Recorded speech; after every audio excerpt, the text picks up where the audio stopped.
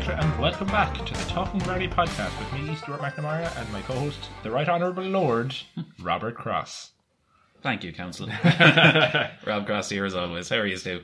Not too bad now. We've a pretty okay day. I mean, nothing too bad has happened in Ireland this week, for once. Well, our European Commissioner had to resign because of stuff.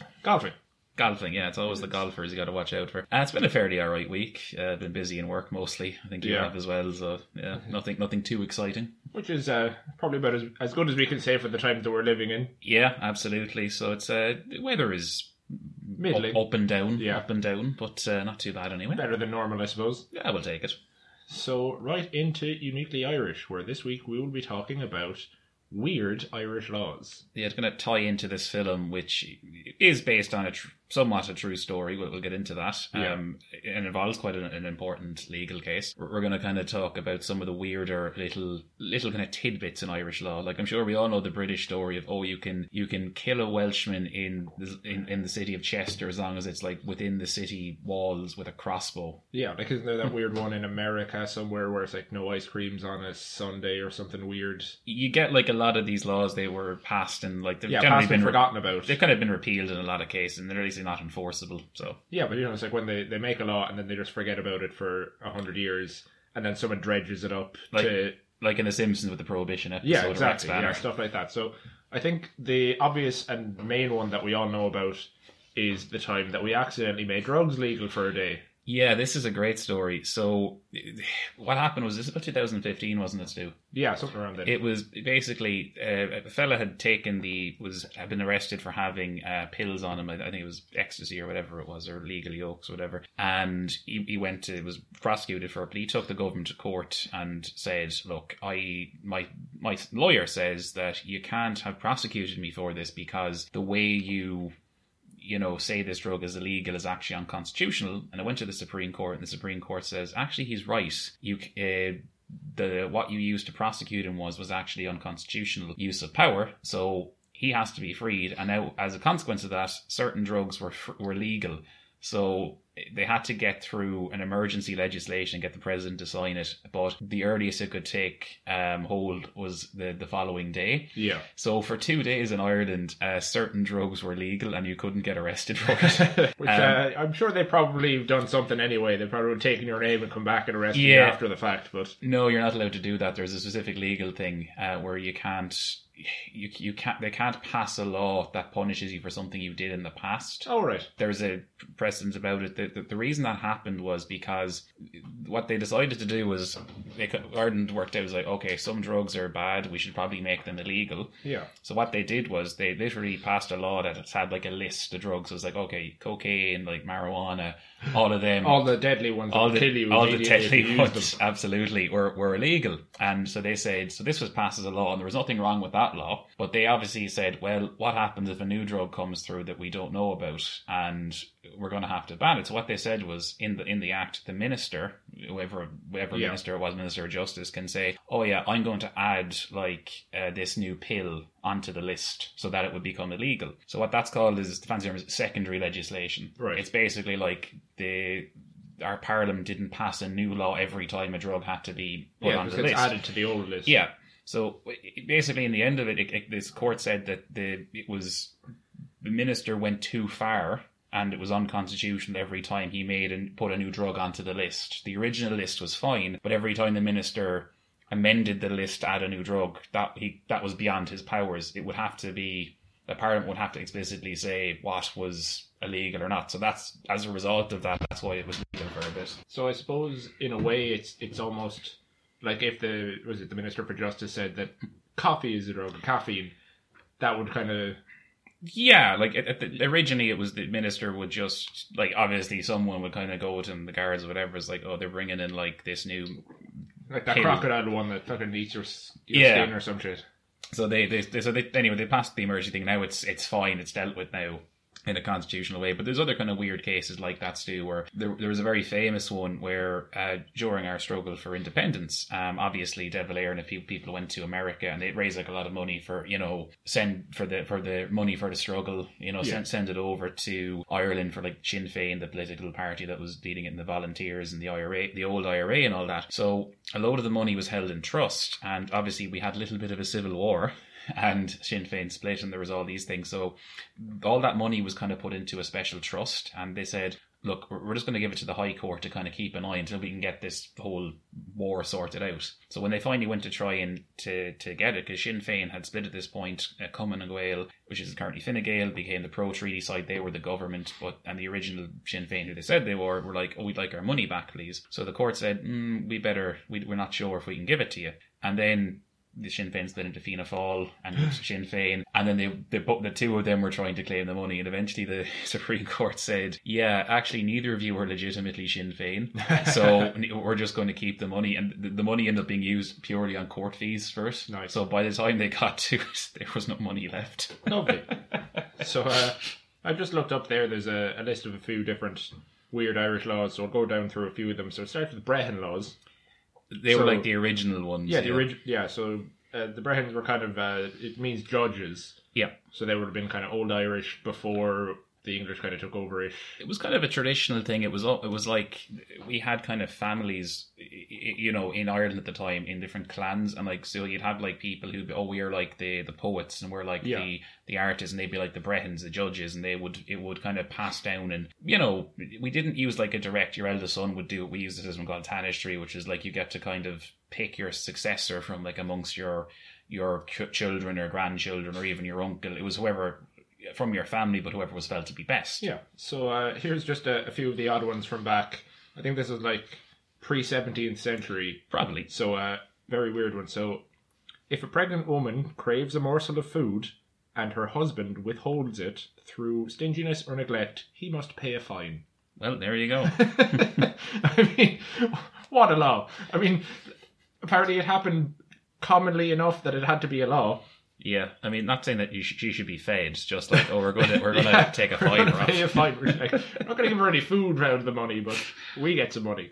So then we have, a cow must not be exposed to wild dogs or pirates. I'm pretty sure that might still be on the books too. It's just like these things that apparently were so common that they had to make a law about it. I believe obviously when we became an independent country, it plays a point in the film that we have like a written constitution where the English don't. We couldn't just like start from scratch when this state was set up. So they were kind of like, we'll keep some British laws like that apply to Ireland on the books. Yeah, it makes it easier than having to go through it all again. Yeah, so like there's certain laws which now we've kind of written some, and there's like, okay, this British law that applies to this particular thing, we're going to rewrite it into like an Irish law that applies to our constitution and all that. But there's still some of the older laws that do apply. Like some of our local government is subject to older acts, and so like how like Limerick can call itself a city is to do with the royal charter and things like that. Not what the state just kind of goes, yeah, that's fine. But I believe the oldest law that's still in operation in this country is from about the 1300s, and it deals with the management of horses in Dublin City, I believe.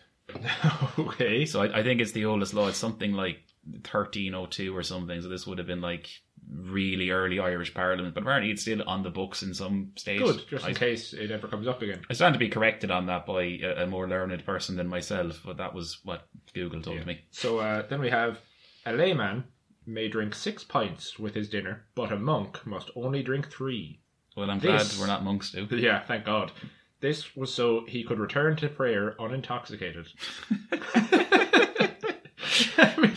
I mean, sure, depending on, the food that he's eating, because it's a monk, so it might be the best soakage for a meal. Well, I mean, we know a thing or two about substantial meals now, so and a few drinks, given the... But that's just great. It's like, now you can't even have a sup of alcohol and then get into a car, or you're over the limit. But back in the day, it's like 3 pints, not intoxicated, you're fine. You're going to drive, you're going to do whatever cart you have there, drive on home. It's like, you better not be praying after that. After the 4th pint. After the 4th. It's like the inebriati in Mitchell Webb. And then the last one for Brehons is, when you become old, your family must provide you with 1 oatcake a day plus a container of sour milk. I mean, you have to be sour milk, Stu, sure. I mean, a little sad that it has to be sour milk, but at least it's something. It's like basically an old kind of pension. Yeah, and we've moved it on a little bit from pension since then, so I can reliably assure you. Okay, so then we have a few from Trinity College. Oh, fine institution. Of course. I mean the pub now in Rome, but not the... Yeah. It is illegal for a student to walk through Trinity College without their sword. I think I've seen my girlfriend do that before. Well, you'd hope, otherwise she'd be arrested. God, how embarrassing to leave your dorm without a sword.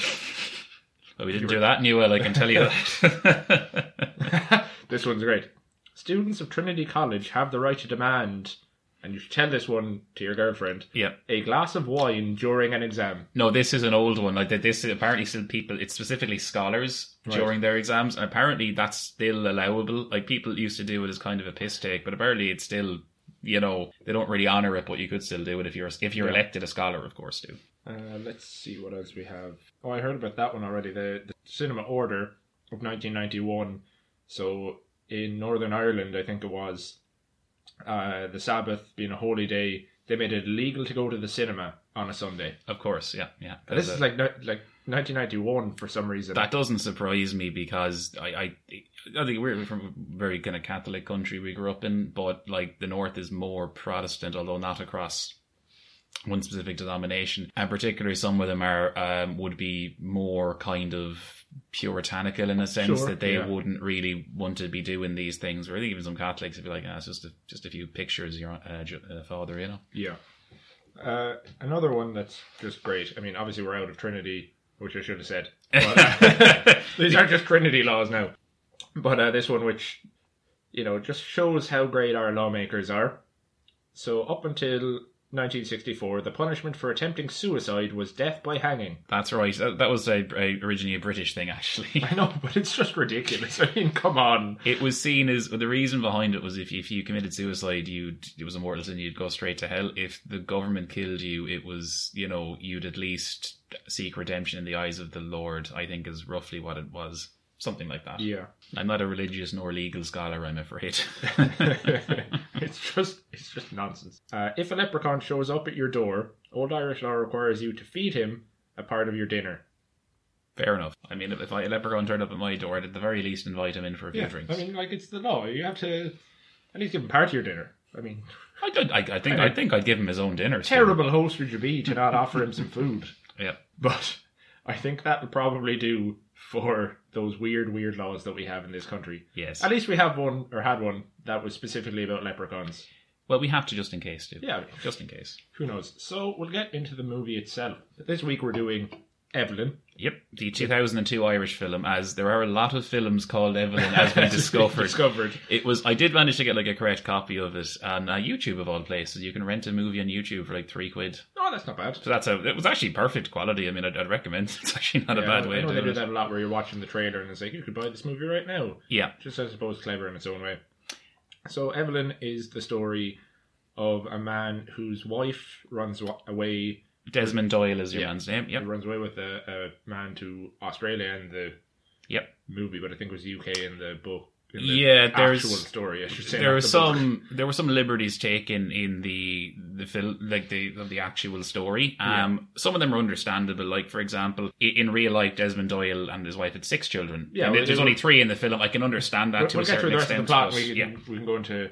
But so after that, the grandmother the mother's mother, I should say, the maternal grandmother, rats out Desmond for being a single father with no income at the time. Yeah. And so the children get taken away. The 2 sons go to a Christian Brothers school, and the daughter, Evelyn, namesake of the movie, goes off to a convent school. Convent. Yep. And so it's basically his struggle to try to get them back. And first off, this movie starts so dark. It does. Oh, the first half an hour, I was in misery. I don't think we'll do spoilers or non-spoilers because it's fairly cut and dry as to what happens. Yeah.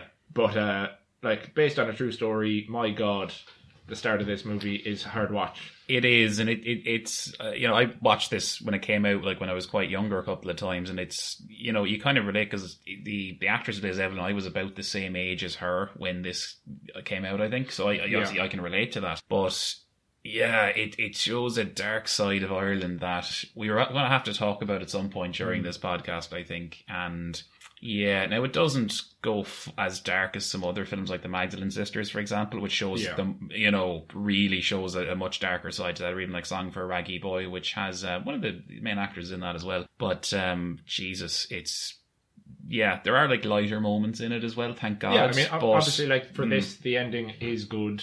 Yeah, it's a happy ending in the end, but my God, just there are parts where your blood boils. There are parts where you feel really angry, sad, upset. It's very hard. I mean, so we'll get in. The director anyway was Bruce Beresford, I think. I think he would be probably best known for Driving Miss Daisy, which is a very, very good film. Yes. Yep. So he directed it. I mean, the film was directed beautifully. I don't know what else you can say about it. I think it was. I actually would say I think it was written quite well too, because I think there's some great lines in this film. I have notes of some of them, I think, and they're just delivered perfectly. Yeah, there was a lot of love and care taken to how it looked, and like the sets and stuff were really well done. Especially like we've been in some of the houses in the likes of Dublin, and they do look very like those are spot on. And they use like a lot of real locations. Like I think I didn't bother to check exactly where the pub was. It looked like it was Toners at one point, but it actually isn't. But that looks like a very Dublin pub, I must say. Yeah, as where a lot of the film is said. Even with that, like obviously, I don't think any of us have been further afield than most of Europe, but maybe only Ireland and England really have those kind of beer, spirits, wine kind of the glass panes. Yeah, it's actually quite handy in the areas of social distancing now, because there are like built-in partitions to the old pubs, so they don't need to build a new one. Yeah, great. So main star is Pierce Brosnan, who plays Desmond Doyle. I think you'll know him from a little thing called James Bond 007. Yes, a few. Have you heard of it? I think we have. I think this is kind of funnily turned into our second film starring a singing James Bond. Yeah. After Darby O'Gill. And I mean, Pierce obviously did sing in Mamma Mia, of course, as well, but I think this is the first time he sang on screen. He doesn't do a bad job, I gotta say. Good. Yeah. He also does a pretty good, like I know it's not exactly a Dublin accent, but it's quite... it's close enough to a Dublin accent. That he has... Pierce actually did spend some of his youth in Navan. Right. Because he actually was a bit of somewhat estranged from his father, actually. He met him a lot later in life. And he related a lot to this film. He actually really pushed to get this made, because Evelyn Doyle, who'd written a teleplay about this, it didn't really take off, but Pierce heard about this, read it, and he rang her up and was like, I'd like to make this, which interrupted her watching Star Trek, of which she was a massive fan, which annoyed her until she realised, it's Pierce Brosnan, and she was like, oh, well, I don't need, there be any woman in this country be only too happy to take a call from Pierce Brosnan, she said. Yeah, those are some of the best stories, I think. One of my favourite ones of someone like almost missing out on a big opportunity has to be Henry Cavill. When he got the call to play Superman, he was playing World of Warcraft, and he missed the call. My God, like Henry Cavill was playing World of Warcraft. For one thing, sounds nonsense. But then he misses the call to be Superman because he's like in a raid or something in WoW. It's like that story when you find out that Judi Dench is a big Dungeons and Dragons fan because Vin Diesel got her into it. Yeah. Which just raises more questions. It's just fantastic. When you find out that some of the biggest stars are real nerds, like Joe Manganiello and a few others, they like have a secret like D&D game. They do. It's like, God damn, that would be great crack. Oh, you'd love it. So then we have Sophie Vavasour, I think, as Evelyn. She is Irish, actually. I think she has like a French father or something. But she did a very, very good job. Yeah, like for a child actor, very good. I think like she gives some really... I mean, I gotta praise her in this. I think you really get the emotion off of her, and she's not like wooden at all in this. I think she does as a child actress goes, outstanding job, I would have said. Very good. She's been in the likes of Resident Evil. I think she was the child in the very first one, I think, and I remember that. Which is pretty cool. And she was also in Les Miserables. I don't think the newest one, but the 2009 one. I don't think she's acts anymore. I looked her up on Wikipedia, and I didn't really see anything terribly recent. I think she is she's studying. Like, well, look, good for her. I mean, she must be around our age. I think she is our age, yeah. So then the last kind of major one, like there's so many actors in this, it would take a while to go through. But the last big one anyway is of course Frank Kelly. Playing Henry Doyle. A very different character from Father Jack, but I think he comes across fantastic in this film as like the kind of doting grandfather, and I think what I remember about this film, I saw this when it came out, like, with my mother, and we used to love watching this, like, on video, like renting a video from Extravision back in the day when this came out. Really just how warm a person he is on the screen. So lovely. He's just he doesn't, I don't feel he needs to act at all to be like the loving granddad, because you just the contrast feel with him and Father Jack, like, it's he's two different people. He was an outstanding actor, and I think you really feel for his character in this film, because he is doing, like, every scene is just him and Evelyn, I think, is just so sweet and wonderful. He's also got some great lines in this film, which we'll go through. I just think he's a perfect. I think it's worth just saying as well, Stephen Ree as well, playing Beatty, the solicitor. He's another fantastic Northern Ireland actor. He's a really underrated actor. I think most people might know him. He played the cop in V for Vendetta. Oh, right, yeah, and a few other things. And of course, I think Aidan Quinn, who was the second biggest kind of internationally after Pierce Brosnan, who plays the barrister, as a Tom, the American fella. Oh, yes. He's in it as well. He's quite good. He's done a few things.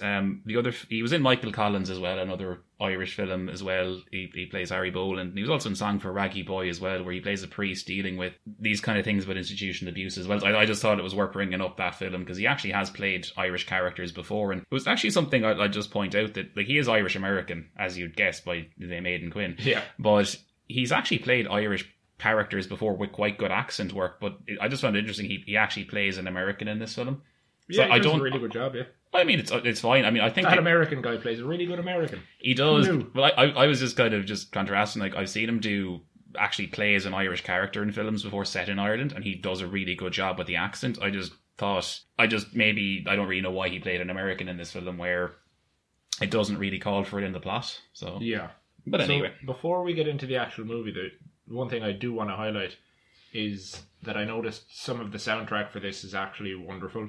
The music in this is very, very good. It's not often that I notice a soundtrack, because I know there's a lot of people who kind of feel that the soundtrack's meant to be like there in the background and not really noticed, but it would be wrong to not have it.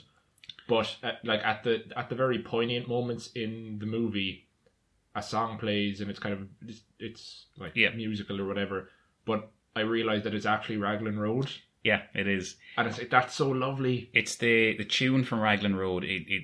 Raglan Road was originally a poem that was put to a tune. The tune is actually called The Dawning of the Day. That's what it's called. But even like the other bits, how like the parting glass is kind of is sung constantly by Desmond as kind of almost like a set piece. It actually is between the different acts of the film are almost closed by him singing the parting glass or referencing the lyrics of the parting glass. And I think it's even like the bits where he's singing in the pub and stuff, it's very well done. I mean, I actually got to agree with you, Stu, the soundtrack in this and the production, it's really, really underrated film, I think, because the amount of effort that was put in to do this was done really, really well. Yeah, beautiful film. I mean, even, to get right into it, the start of the film, you have some lovely Irish photos of old Dublin. Up of old Dublin. And then like one or two, there's one that's kind of a new photo that with Pierce Brosnan and the kids, and they make it look old.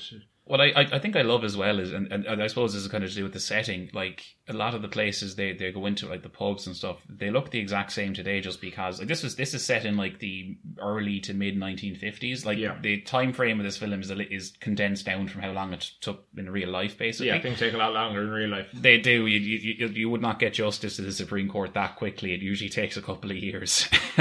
Yeah, this basically takes place over 1 year between Christmases. Yeah, which it didn't. It took about the main Supreme Court case in this was in 1955.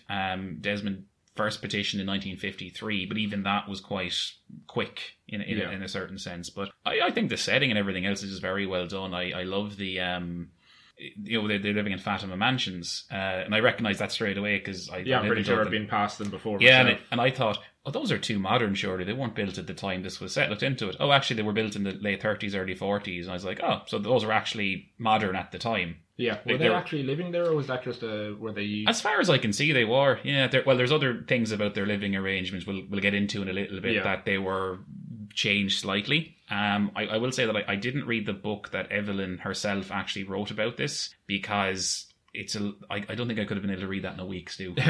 Well, if you got the audiobook and just I got the gist of it though, and there are certain things that were changed for this. Like I mentioned, there were actually 6 kids, but I can understand as a directorial choice. Yeah, I mean 6 kids might be too, particularly when it's based around Evelyn the daughter. So just if there were 6 kids, was it 5 boys and 1 girl, or I think so. She did have 2 brothers. The youngest was, I think, Devlin, I think is what he was. I'm not too, something like that, or Dermot. I think she was the only daughter from what I could see, but there were 6 of them. I stand to be corrected on that, but it's actually hard to find out the information about the other kids, because she's, like, I'm sure it's in the book, but I wasn't able to read the book. Look, if I popped out 6 kids, I'd probably be on the way out of there as well, you know. Yeah, I mean, I don't know if we want to talk about the real story now, or do we want to go into the film first? We'll go through the film and kind of, if you have points at certain that's fine. That's moments. Fine. I mean, like, you know, it's all just fantastic. I mean, one thing that reminded me of, you know, stories that my own parents said is the pilot into one room. Like all 3 kids live in the one small room, and you can see like the beds are practically on top of each other.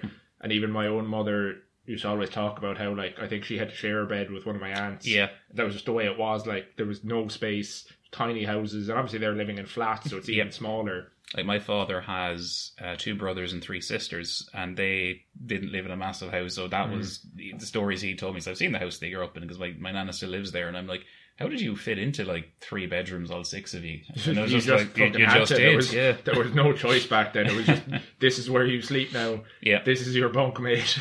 So I thought, but that's oddly kind of heartwarming. I really like the start of the film where, like, they're at Christmas. You see the mother is like in the pub talking to someone, and Desmond goes off and gets her. You kind of get the tension from the very start, and then, like, I love when Frank Kelly's character, the granddad, comes over. It's just so, from the minute, like, you see your granddad, and then you open. So the second he comes on screen, he's just got such a warm, lovely presence. Oh, it's just brilliant. But even with that actually reminded me of another thing. Is that Frank Kelly comes in and he hands them all like the same thing. Yeah. And it just, like, it hit me a little bit because it reminded me of my own grandfather back when I was a kid, because, like, he had at least 9, maybe 10 grandkids. Yeah. If I'm even remembering right, it might not be. And so what he'd do is he'd just go into, like, the pound shop and buy, like, the same thing. He'd buy a case of the brain's gone dead. Selection boxes. Oh, right. And so he just have like a case of selection boxes, and everyone will get one. So that's lovely. It's that kind of, like, you know, you're a grandfather, you have a lot of young kids to get a present for. I'm getting them the same thing. Absolutely. And I'm just getting a lot of it. I love as well, like, where, like, one of the sons, I'm not sure which one, and he's like, oh, didn't you get, like, he has like a model train, he's like, why didn't Santa bring the carriages? Like a through line, and he's like, Santa couldn't afford the carriages this year, he has to feed the elves, which I think is quite, look, we've all gotten those kind of stories where it's like, we've asked for something way too big or too much, and it's like, well, why didn't I get this now? And then they just have to kind of concoct a story. I just think as well, I must credit, like, Pierce Brosnan's acting in this film. It's very good. He's fantastic. He really sells this whole the torment and the pain. Yeah, but even like some of the comments, like, it's like, oh, he's a charmer, and like even like one of the bar girl, Beatty's sister, is like, I was like, oh, he's very charming. You see, he is. It's just like everything he does. Like, he's just charming, or even after, like, when he's a bit drunk, and he's just so nice to the kids. He's just got like such a great kind of range in this film. I think there's a later scene where we'll talk about where he gives like a great speech when he's in the river. And that's fantastic. He is Pierce Brosnan. This is generally one of his most underrated films. I think he comes out of this fantastically, because like this came out the same year as Die Another Day. Really? 2002, and I remember convincing her to get this film because she said, oh, it sounds like romantic. I was like, oh, James Bond is in it, because I loved Bond at the time. Had like Die Another Day in video. And I was like, it was very different movie. It's a very different film, but I think it just kind of credits that he has like the charm from Bond, along with some of the passion, like going after his kids. Really, this is like a fantastic film to like show his acting range. Cannot credit him enough in this film. I think someone should mash the two together. So Die Another Day, he like kicks into the nunnery, starts shooting all the nuns. No, just do like, you know, like GoldenEye, where he's like shooting up the Ministry of Defence. You could do something with that. So yeah, I mean, like the scene just where Evelyn comes out to meet her friend and sees the mother running off. It's really heartbreaking to watch. And like, you know, she runs back to get the father. Her first thought is like, Mom, it's Stephen's Day, the shops aren't open. Yeah, like so innocent that she doesn't realise what's happening. And I think that's like the last time you see the mother for the rest of the film. Yeah. So like she's basically a silent character. Oh yeah, of course. Yeah. I mean, like the next scene is Pierce Brosnan cutting the mother's face out of photographs. Which is trying to make himself a cup of tea and burn himself. Yeah, like they just, like the corkscrews are in and they just twist. They're really they really get across the pain in this movie so quickly.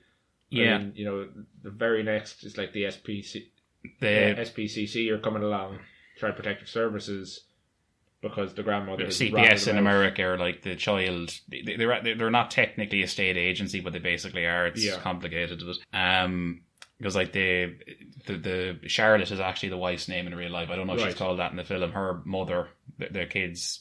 Nana on the mother's side is like said, the wife has gone off, and the inspector comes over, so like, and he goes, we better get the nuns in, and the nuns go in and check it, and then they go clean in the house. They do, yeah. The three in the bath, which would have also been something that happened even up to the 50s, where it's like, look, absolutely, we only have enough hot water for one bath, so the three in the are getting washed together. And I like as well when he goes over, like the Nana says, where did he go after? It's like, he's English, isn't he, and all this stuff. Yeah, trying to figure it out. A nice little tidbit actually that isn't this isn't portrayed in the film. The person she ran off with was actually Desmond Doyle's cousin. Oh God.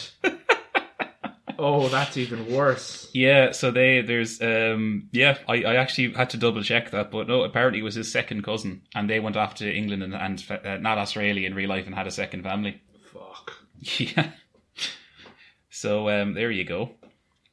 Yeah, so then the kids were all sent away.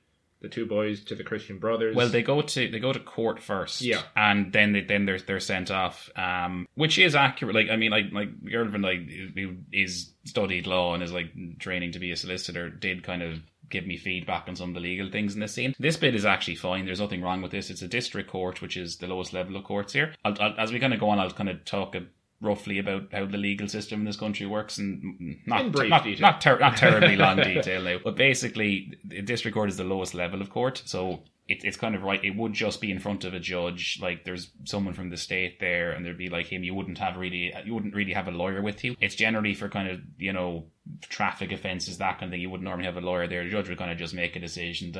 You have the circuit court above that, where you kind of have the jury, and then later on we get to the High Court and then the Supreme Court. And as we kind of get to that, I'll talk about them a bit more. But that's sort of the way the court system works. And yeah, slowly working his way up. Yeah. So, you know, we get that scene, them just being taken away, and Pierce Brosnan's character goes off with the two boys, and Frank Kelly goes with Evelyn. And that's when you get the... No, is it later on you get the scene with the angel rays, is it? Or no, that's then. Yeah. That's then when when the granda goes to Evelyn, it's like, you see the angel rays coming, and that's your guardian angel keeping an eye on you. The rays of sunlight through the trees. And it's a lovely recurring theme through the film as well. Yeah, obviously it becomes way more poignant later on. I think there's a nice little thing as well, and I presume this was intentional, where, so obviously the other thing kind of worth noting is that the judge sends the two boys off to Kilkenny, like, which is nowhere near Dublin. That's actually that's the other side of the country almost, and where Evelyn gets to stay in Dublin. So it's actually more inconvenient that he can't see his sons, like, as well. Yeah. They're much further away. So but as well, it's a little thing, but when you see Evelyn in particular, when, you know, her grandfather going into the convent school, it's just like they're sitting there in this massive ornate room with a big fire, and it's such a contrast to where they're living. Yeah. And I think that was maybe a deliberate kind of choice to kind of say, they're preaching about God, and obviously this is the thing about, they're preaching about like non-violence and God loves you, and beating the crap out of these kids later, and they're living in this opulence where, you know, the Doyles are like in extreme poverty. But he's trying the best he can for his kids, and it's such a contrast. There's even a contrast between the two places that they're sent. Like, obviously, later on in history, we found out that things weren't as they seemed. No. But you see the Christian Brothers school, it's like everyone's outside, they're all playing sports and having a great time. And then the nunnery is very stark. Nothing's really happening. It's very still. Even when, you know, Evelyn first goes to sit down next to the other girl, and you just see all of the girls in there's a ton of them. It's so many. And then she says, I won't be here very long. How have you been here? And she goes, 6 months, 6 years. And it's kind of the whole thing of, they weren't getting out of there. Like, like, if he hadn't done that, they probably would have been there until they were, emancipated? They say 16, but there's quite a chance that they were causing trouble. Then they'd be put into Magdalen Laundry, which is a separate thing we will discuss in a later episode in greater detail. But we've mentioned them before. They're not great. And basically, once you get into the Magdalen Laundry, there's our hot take. Magdalen Laundry is not great. Yeah, it's just like biting political satire. But once you got into them, you didn't get out. Yeah, that was kind of the thing. I thought it was hilarious, though. We have another boxing priest. I thought, yeah, that's... I think we're going to, as we go through more movies, we're going to have to keep an eye out for this. We have like Father Ali over here. Yeah. Just a mean right hook on to fucking Pierce Brosnan. What I quite like is that he comes in asking for money for the black babies, which at the time that was quite accurate. Yeah. Like my grandfather, we won't go into this too much, but that was what they said at the time. Like for basically it was orphans in like somewhere in Africa. Yeah. Because like a load of Irish priests did go on like the missions there, as they said, as kind of things. As he dressed in Dancing at Lunasa. Yeah. So that kind of thing. So that was accurate. Actually. I mean, now we just have a trucker box in every house. We do. I haven't had one in a while, actually. Yeah, I suppose back when we were in primary school, we'd been. It was like we got like these. We both went to. Well, I went to a Catholic school. You went to a non-denominational primary school, but we got like these. Troker is an Irish charity, and it sends like you put money to send off to. A lot can happen in 3 years, like a chatbot may be your new best friend. But what won't change? Needing health insurance. United Healthcare Tri-Term Medical Plans, underwritten by Golden Rule Insurance Company, offer flexible, budget-friendly coverage that lasts nearly 3 years in some states. Learn more at uh1.com. Hey, I'm Ryan Reynolds. Recently, I asked Mint Mobile's legal team if big wireless companies are allowed to raise prices due to inflation. They said yes. And then when I asked if raising prices technically violates those onerous 2-year contracts, they said, "What the f*** are you talking about, you insane Hollywood ass?" So to recap, we're cutting the price of Mint Unlimited from $30 a month to just $15 a month. Give it a try at mintmobile.com/switch. $45 up front for 3 months plus taxes and fees. Promo rate for new customers for limited time. Unlimited more than 40 gigabytes per month. Slows full terms at mintmobile.com. To poor people in Africa, mostly through the Catholic missions, basically, was set up by a priest. So we get like these boxes, and the idea was you put in like a pound or a euro or whatever each day, and you'd have it in your house, and you'd all bring it back into at the end of Lent. Yeah, it was a good way of doing it. And it was a good way of doing it. We did make a fair bit of money off of it. So then we see more of the convent, and even just how strict the nuns are. They're just. I mean, I think we've mentioned it before from our own mothers, what they experienced in their time, but just how awful these people were. I mean, for people who were supposedly highly religious and you expect that married to God and all that, which is what the grandfather says, like, they're brides of Christ. Yeah, and you expect them to be lovely, wholesome people. But like, she can't even lie down the way she wants. You have to lie because it can tempt the devil. You have to lie like you're in a fucking coffin, and it's like so awful. The only person that's any bit nice to her sister, Felicity. I suppose she's kind of seen as being the wholesome nun who actually kind of takes. Yeah, what you'd expect a nun to be like, which is really nice. And the main, the Reverend Mother, I think the main one, she's like beats the crap out of her. She's like an awful wagon. Yeah. And it's even like the sad thing where like it comes up later, like where she hits Evelyn, and then obviously Desmond goes freaking nuts. I mean, like that's where my blood was fucking boiling. Absolutely. I was like, oh my god, if I was in that situation, I would fucking just wring her neck. I mean, it comes up later on, but like he doesn't actually, like later on he's accused of strangling her, but he only holds her head. Yeah. And I was really annoyed when it happened later on, because he's in the Supreme Court and it's like, no, at least tell them that you didn't like strangle her. I mean, surely someone can corroborate that she did not have a load of bruises on her neck. Well, the other nuns couldn't say because... Oh, I know that, but like... also, you couldn't examine a nun in front of a doctor. I'm not even saying that, but I mean, didn't she say that she went to the guards about it? I know, obviously, the guards might have been a little biased, or... I don't think she did go to the guards. But like, she said it. She said it, but a lot of what she says is lies, because it isn't like the whole thing. Evelyn's like, didn't you fall down and like hit your face? And like, that's not what happened. And her nana like goes off with them in the court. I mean, that's a good redemption, but we'll get to that. We're going to get to the Supreme Court scene. There's a lot to say on that. It's like Evelyn tries to stop the nun from slapping one of the other girls for forgetting something, and so like she's hitting her with like a strap. It's specifically about, it's one of the catechism. Sorry, anyway. He's a Protestant, it's different. Shut up. Not a Protestant. But it's like, it was something about like, is the Lord like loving and forgiving? And she says yes. No, that's not a catechism. You have to say it properly. And then Evelyn gives out to for hitting her for like ironically saying, with the strap of leather, like, because they're talking about how merciful the Lord is, and it's like, you're married, you're a bride of Christ, and you're doing that. It's just that whole duality thing. It's just fucking ridiculous. The contradiction of what they say and what they do is really on display here. Yeah. And so she takes her outside and just wallops her in the face, like looks flat-handed. Yeah. It's very hard to watch this bit, but it kind of just gives you like a hint of how bad things were. Yeah. Like, this is quite mild compared to some of the other stories you'd hear. hardly anything. I mean, I think for a lot of young people, I know my own mother, I think she might have been left-handed.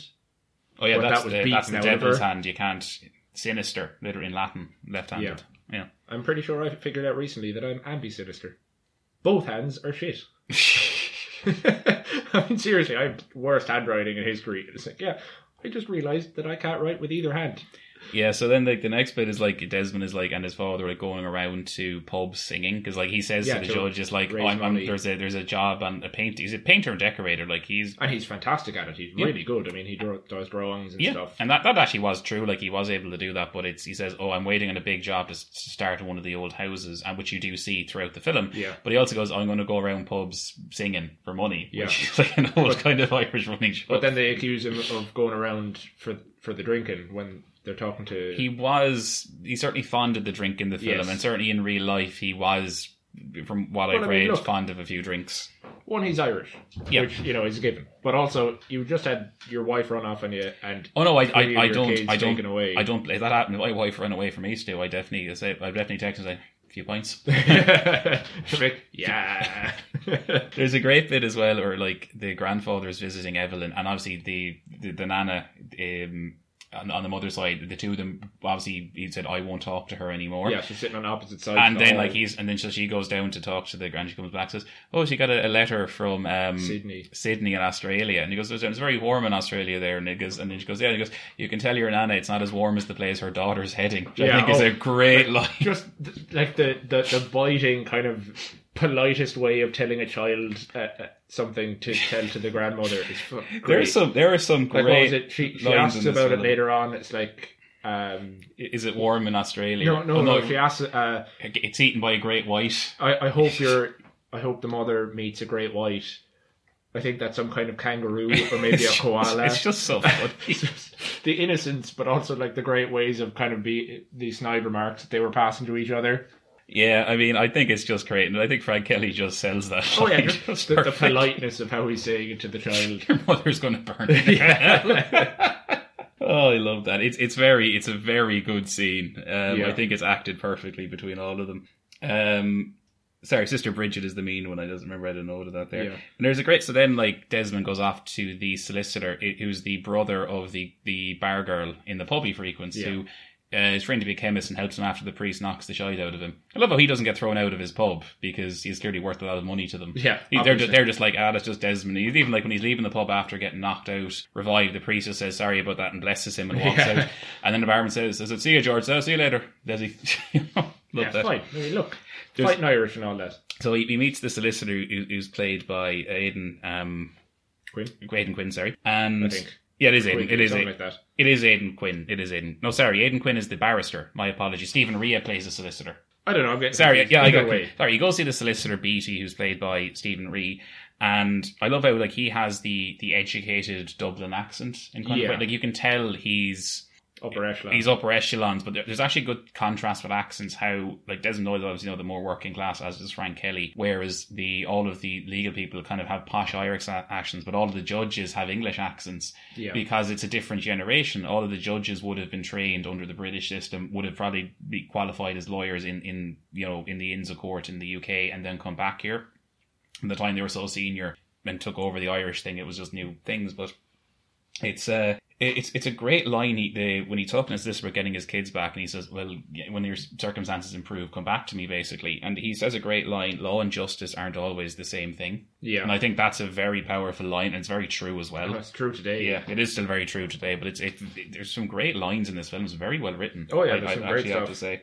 So then they're in the pub singing and drunk driving and all that, and then the really bad bit in the film happens where Frank Kelly's character, the granddad, dies. Drops dead. Just before that, they try to break into the nun. Sorry, my apologies. Yeah, so he just uses his paint and decorating ladder to climb up on the wall, but they've greased the top of the wall to stop them escaping. Yeah, I mean, look, that's kind of a good thing because some places in Ireland they literally cement in broken shards of glass. Yeah, and it's like, well, that's one way of keeping me out. I'm not fucking climbing that. it's around there in a few older buildings or walls, and it looks terrifying. And an old convent in Limerick, I think we're both familiar with as well. Yeah, it looks terrifying. Like, as a kid, you're walking past this thing with broken glass just sticking out of the top of the wall. Yeah. But yeah, he falls backwards out of the convent rather than in. He's okay. I think with a drink, he probably wouldn't feel it. Yeah, it was fine. That was funny as well. Just like the drink driving. Obviously, don't do that. We don't support that. But it was just funny. He's like, I'll be fine. I just like, I'm not drink driving. I drank earlier. Yeah. But then obviously they're back in the pub and they finally finish with the parting glass, that theme song again. Good night and joy be with you all. And Franklin says good night, and then he just has the heart attack something happens and he just passes away. It's just so, and like that. But it's just so real though. Like, as you can see, Pierce Brosnan really sells us. Oh my god, my fault. And like, he's just there, and the priest comes in then, and like, he's just like, if you can hear me, just say the last act of contrition. Yeah, just like the last everyone thing you say. In the pub is dead silent. They're all watching it. It's such a. And I remember watching this when it first came out, and like, we were all like watching my mother and like my brother and sister, and it was like we were all like really upset by that, because it's just such a gut. And then they had the funeral in Glasnevin Cemetery, and like, I like as well, like, it's done in Latin, of course, because it would have, like, all the prison would have been done in Latin at the time. And then you get the angel raise again. It's like, Gavin's like, Granda's still here. Yeah, the which angel is raise. sweet, yeah. And then Pierce Brosnan notices as well, and it's just like, so you get the association that it all kind of ties up nicely. It's a really sad but very, very sweet scene. Yeah. And then I suppose the next thing would be the barrister or whoever kind of cancelling on him, saying that he's a... Well, the solicitor does. He doesn't. He doesn't know the American fella's a barrister yet, because he just knows there's sweet talk in the dirt. Yeah, the other. But so the solicitor cancels on your man, and he runs out to like him going fishing. And but I think we can all have a collective wince at the barbed wire scene. Oh, he's climbing over a fence. It's like no trespassers, and it's barbed wire, and you just hear like a little noise. And he's just like pulling his pants out of the barbed wire. It's like, oh god, it's like right in between the legs as well. It's like, it's awful looking at it. And he like runs through, like, he's chased by dogs because like, and he goes into the water. And then he's like, oh, it's a client. And then Pierce Brosnan gives a fantastic speech. Like in the waters at these two guys, and just goes off and like the American and him is like, this is my family, it's more important. And what would you do if it was your family? Absolutely, and it's just great. It's wonderful, considering he's standing knee deep in a river or lake, and like his like clothes are ripped and everything. It's just such a brilliant. Like, Pierce Brosnan is a brilliant actor, and this is a fantastic, one of his best scenes I can think of he's done. Like, this is a brilliant dramatic work. I suppose at this point he finds out that the other fella the American is actually is qualified as a barrister. Yeah, basically. He meets him back at the flats. Just to kind of briefly talk about, because I know Americans might get a bit confused by this. In this country, we have two types of lawyers. We have solicitors and barristers. We kind of copy the British system of how that works. So in effect, he goes to Beattie, who is the solicitor, first, and that's kind of how things work. If you always go to a solicitor, and if you're buying a house or buying land or something, the solicitor will like, I'll get the contracts drawn up. I'll work with a few people and do that. And if you're in like a minor criminal case, the solicitor would go into like a lower court with you if you were like done for drink driving, something like that. The solicitor would go in with you, and he'd be like, sorry, my client didn't do this and that, that's how it works. But he even says, I can't bring you to the High Court because I don't have right of entry there. And that's the whole point. A barrister then deals with more complicated issues around criminal law, and they're specifically allowed to go up to like the higher courts, like the High Court and Supreme Court in this film. So like you can't go directly to a barrister in this country. You have to go through a solicitor. But if it was like a very serious case, you'd have the barrister in, and then you can see like he wears like the fancier kind of robes, and he has the kind of fancier necktie, and like wears the wig. We don't. Lovely wig. The wigs are optional now, but at the time it would have been correct to do that. And also like addressing the judges as my lord, that was a British thing. We don't do that now. You would always say judge, or if it was the president of the High Court, you'd say president, or in Irish it'd be Brehan never a hooked on. I mean, it must be cumbersome having the fedora on top of the wig, though. My lord. It's just the way it used to have been, but that's kind of it. So now we get into the... Now, my girlfriend is a lawyer, and I did ask her about some of these bits. So this is the legal kind of bits start now. So I'll kind of talk about how accurate some of them are. So the first thing they do is they go to the Minister for Education, who would have been in charge of putting the children into this thing. And they're like, can I have my kids back? Here are my lawyers. And he's like, basically, no, I'm not going to change things. Desmond has a great thing at the end. He's like, yeah, you're painting shite, by the way. Yeah, no, because what is it? Like, the minister pretends to forget everyone's name. Yeah, really kind of insultingly. And then the American guy's like... Mr. and his Mr. And then he just fucks off and it's like, brilliant, just like, fuck with him right back. Because he goes, oh, what are you, like a painter and decorator? He goes, I'm a craftsman, master craftsman. Yeah. And then he goes, by the way, minister, you're painting shite, and walks out. So then they decide they're going to go up against the thing, and... This is like where we get into the start of the legal thing. So what they do is he goes into the convent and is like, can I have my daughter back, please? I'm requesting you to do that because I'm her parent. And they're like, no. And then he goes, right, my solicitor is going to hand you a writ of habeas corpus and my barrister is going to witness this. And he's like, witnessed and duly delivered. So this is the correct thing to do. Right. Habeas corpus literally means produce the body in Latin. It's generally a thing of give me this person. So it's kind of used in several different contexts, but in this specific case, it would be the correct thing to do. He's basically saying, I've instructed you to give me back my daughter. You're saying no, so I'm asking my lawyer to give you a legal thing saying produce her, or else we're going to go to court to settle this. So that's that is actually correct. So then they go to the papers to kind of try and get this out a bit, and then they finally go to the High Court after they meet the former rugby player who's the former rugby Connolly, player. who's like former rugby player, and they kind of bond over that, and he's like more of an expert in family law who's kind of their advisor. One thing that I think in a future episode we'll definitely have to do a nod to is they talk a lot about saints in that scene. They do. Saint Jude being the saint of lost causes and policemen. All right. Well, look, the Gardaí in this country are probably a lost cause. Just putting it out there. That's my hot take on that. But it is a big thing in Ireland. Like, not so much now, but the more religious older generations. If you lose something, pray to Saint Anthony because he's the saint who lost there things. are a number of saints who do various things, and you were instructed at times to pray to them depending on what you were in need of. Yeah, so anyway, they've ended up going to the High Court. So this is the High Court they're going to now. This is above the level of court they were previously at. And this is, as I'm reliably informed by our counsel for the show, this is called a divisional sitting, as in there are 3 judges. Yeah. So basically, they're going there.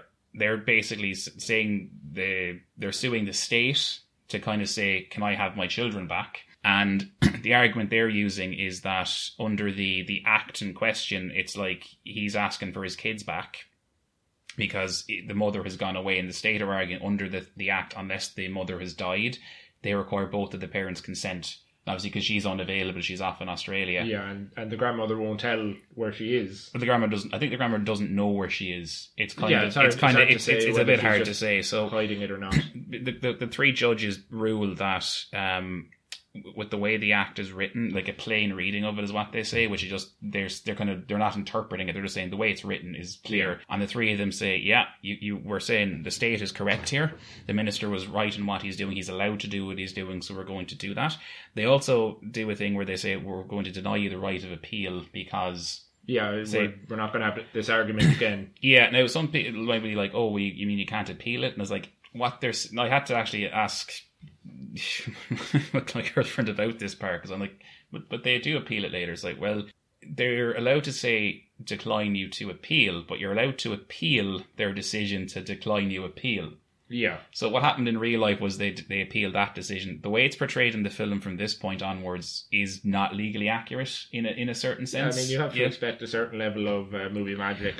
Yeah, when you're talking about year-long court cases. Yeah, so I mean, there is like bits of it where, sorry, I'm just trying to get it. Cough.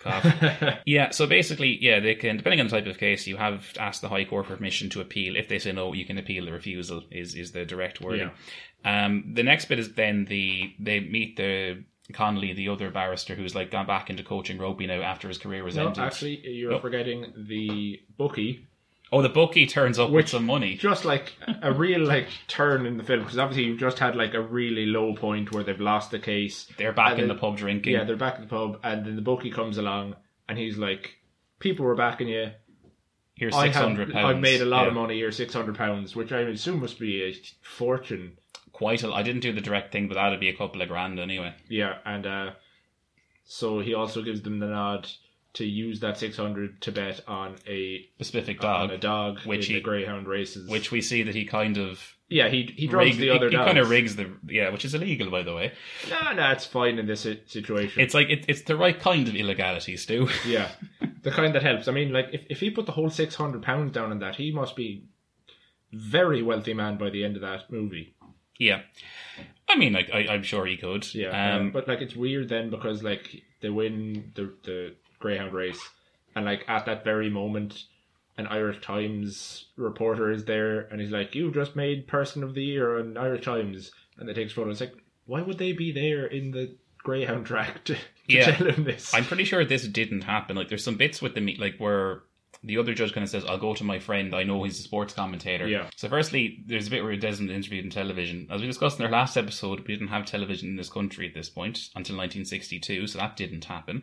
There's no way in hell that they would interview someone in a live court case against the government like this when it's a state-funded broadcaster. Would not happen in the least part. Weird, but yeah, like I can understand the thing being in the newspaper, but on the radio and stuff like that, particularly like live broadcasting a Supreme Court decision like that, I don't think that happened at the time. I can't find a clear record of it. I'm not saying it necessarily didn't, but I don't think it would have happened on like a live broadcast. Yeah, once again, it's artistic license. I mean, you have your man, I think it was the same guy from the television show, wandering around with basically a massive broadcast backpack. I don't know if that happened. I don't know if that really happened at the time. If you could do that, I don't know either. I'm really not sure, to be honest. It's like the first live streamer in history.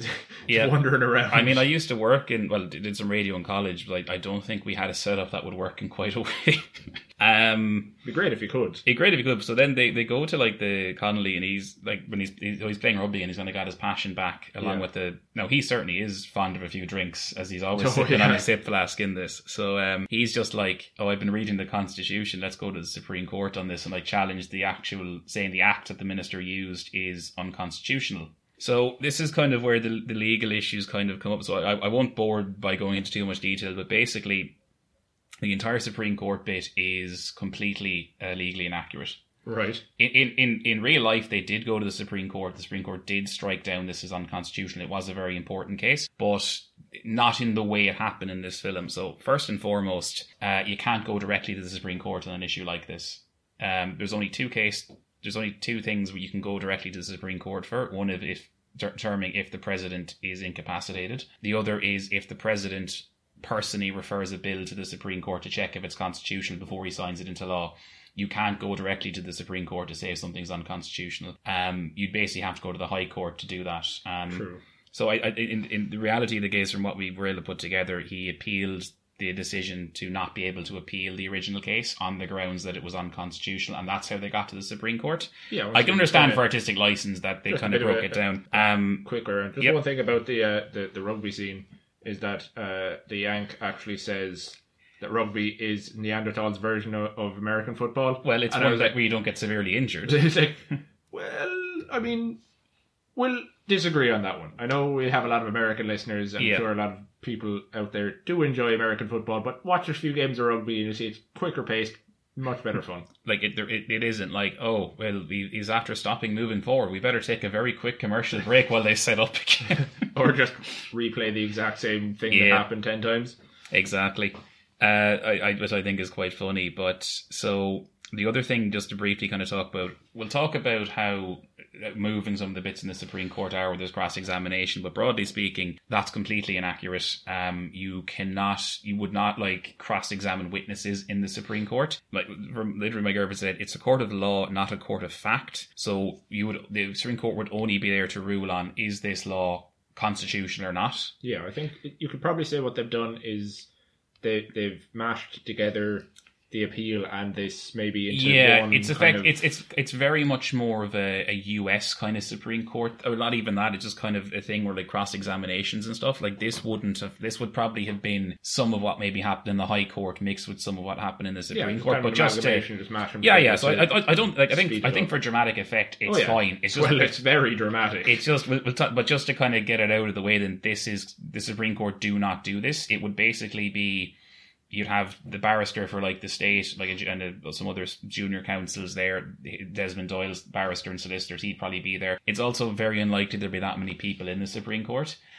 This isn't the Supreme Court building. This is actually the King's Inn where barristers train in this country. Oh, right. But it's actually a much nicer building inside. I think they actually made the right decision to shoot it there. It's very ornate as well. It looked great anyway. We had sausage rolls outside of it once too, if you remember. Probably. Yeah, a long time ago. So just to say, like, not to take away from how dramatic this scene is and how great the acting is here, but just to be clear, this is massively inaccurate. Yeah. But we'll talk about how good it is now. I mean, it was so tense the whole way through that. I mean, they're examining everyone, and then when they get Evelyn up there... No, the first it's Desmond, and, like, they're throwing the strangling the nun in his face. And obviously I was like, look, like, this didn't happen. That should be the first thing he said, is that I did not strangle her. Yeah. He just held her head, which is kind of weird, but I suppose in that situation... I did not hit her. Oh, hi, Judge. Oh, God. Oh, there we go now. There's our room reference for the day. So...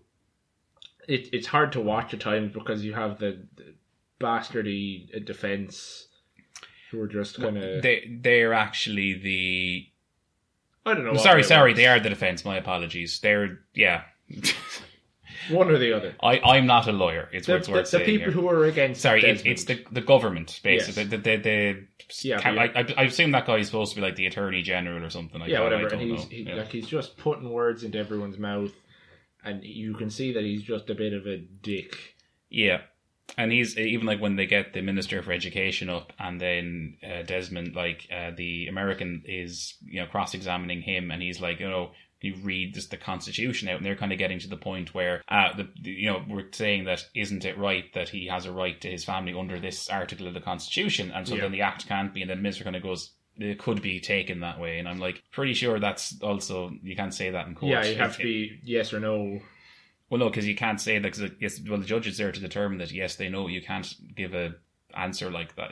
I just thought that was weird, but anyway. But the minister just comes off as very kind of slimy, just kind of saying whatever he wants to get his way. As they do in current day, so nothing's changed. As politicians do. So that was kind of nice, but I think as well where you finally get the nun on the stand. Yeah. And it's like... just a raging bitch. Oh, she's... Sister Bridget, I think she's the head nun, and she's just such a bitch, yeah. Just the worst. And they finally can see, where she, hit the child, and, Evelyn's nana is, stands up and says, I'm so sorry, Desmond treated them better than you, I'm sorry. He's like, wait till I get you outside. Yeah, I mean, it's nice that at least the grandmother got...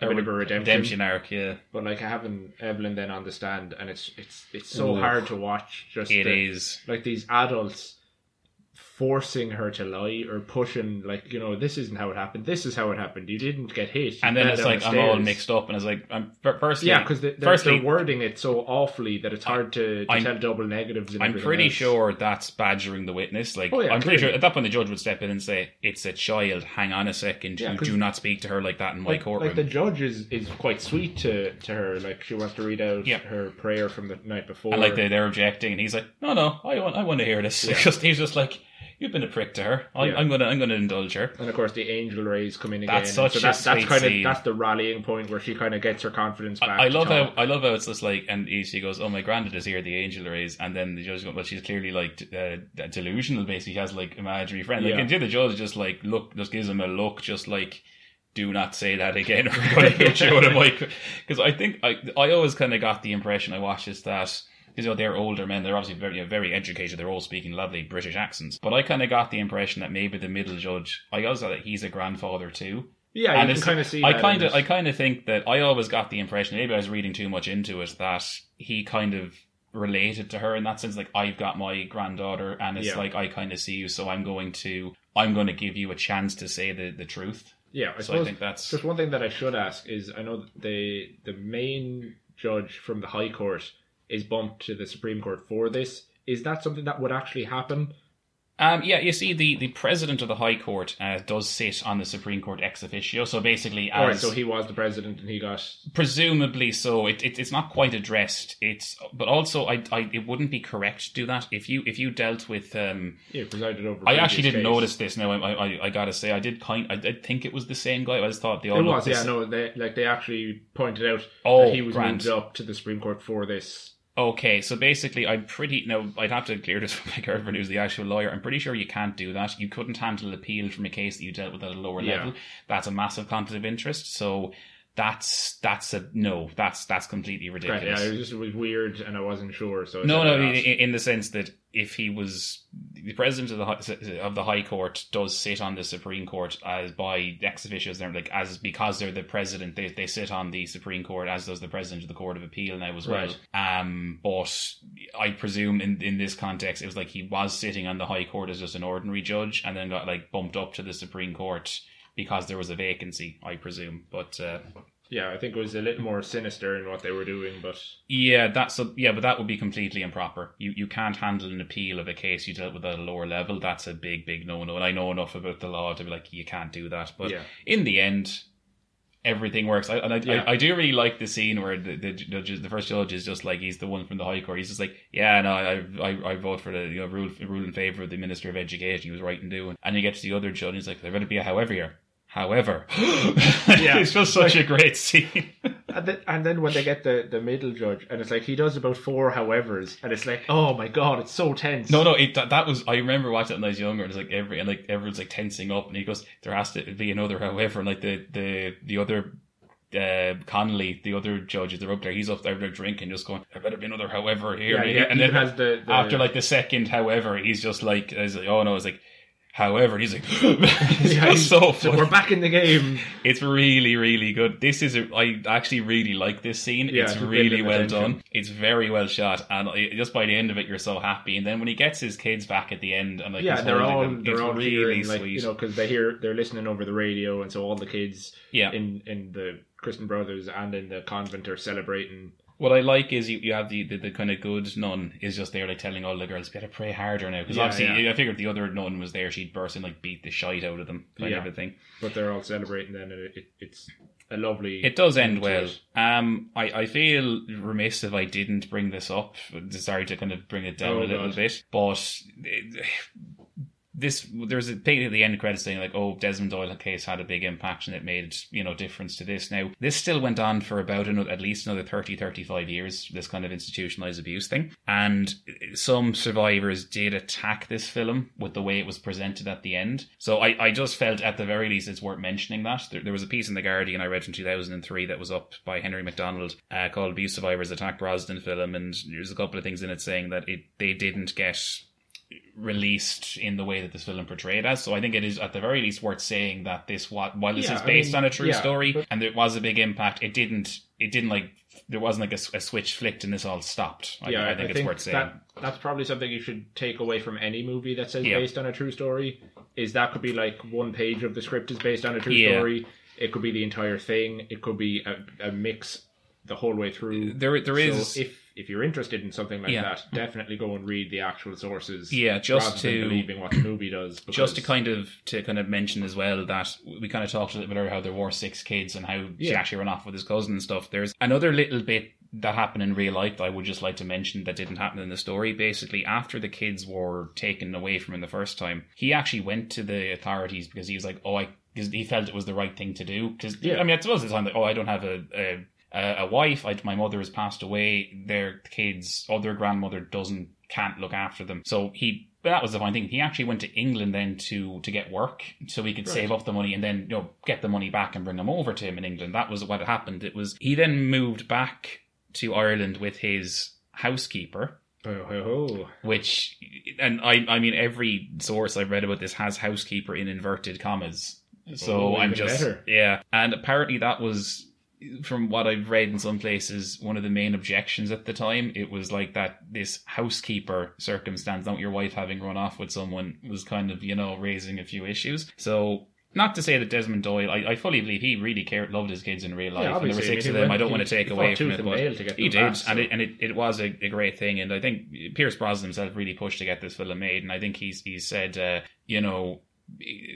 man's love for his children is a very powerful thing, and it doesn't matter what the odds are. And I think it's because he cared so much about it to get this film made. When he was like at the top of his fame as James Bond, he could have done any project he wanted to. He did this, and his performance in this film, and just the desperation he puts across at times, the anger, the passion about getting his kids back, does a fantastic job. Stu, this was a crock of gold for me. Oh, definitely, same crock of gold. Great movie. Might watch it again at some point, a couple of years down the line, if I ever want to feel angry and sad and happy. I gotta say, like, because I remember suggesting this film to you, like, very early on when we started doing this podcast, and I kind of said, it's like, oh, I remember watching this when I was younger. I think it'd be perfect for it, even though it's set in Ireland. There's still, like, other bits. Yeah, of course. I think I'm glad we did, because I really, really enjoyed rewatching this, and I definitely would watch it again a couple of times. It's a very enjoyable film. Even if you don't like care about all the legal stuff and everything else, it's not too much in this film. It's all explained very well, and it's just a good kind of drama. You know, it's a good film. I think if you want a bit of a cry and a bit of a laugh at times and a kind of a feel good moment at the end, watch this film. Yeah, it definitely has all of that and so much more. It's something else as you're watching it away. So that'll be it for us this week. Yep. Next week, we will be doing Michael Collins, the 1996 movie with, what's his face, Liam Neeson. And many more. Watts himself is in that as well. Aidan Quinn is also in that. Oh, he is? He is in that. Alan Rickman. Yes. Hello, Harry Potter. Michael Collins. Yeah, I mean... It's going to be all we do next week is Alan Rickman impressions. I mean, I think we talk... I mean, I don't think this film has a happy ending, Stu, does it? We'll have to find out. Depending on your viewpoint. I don't think it's based on a true story, so we can't find out until next week. Well, it is based on true stories, Stu, but I can tell you one thing. If you think I talked too much about historical inaccuracies in this episode, wait till next week. Spoilers, good God. All right, so play us out there. Thanks very much, guys. I hope you enjoyed this episode. I think this is one of the favourites we've definitely done. Yeah, it's been really enjoyable.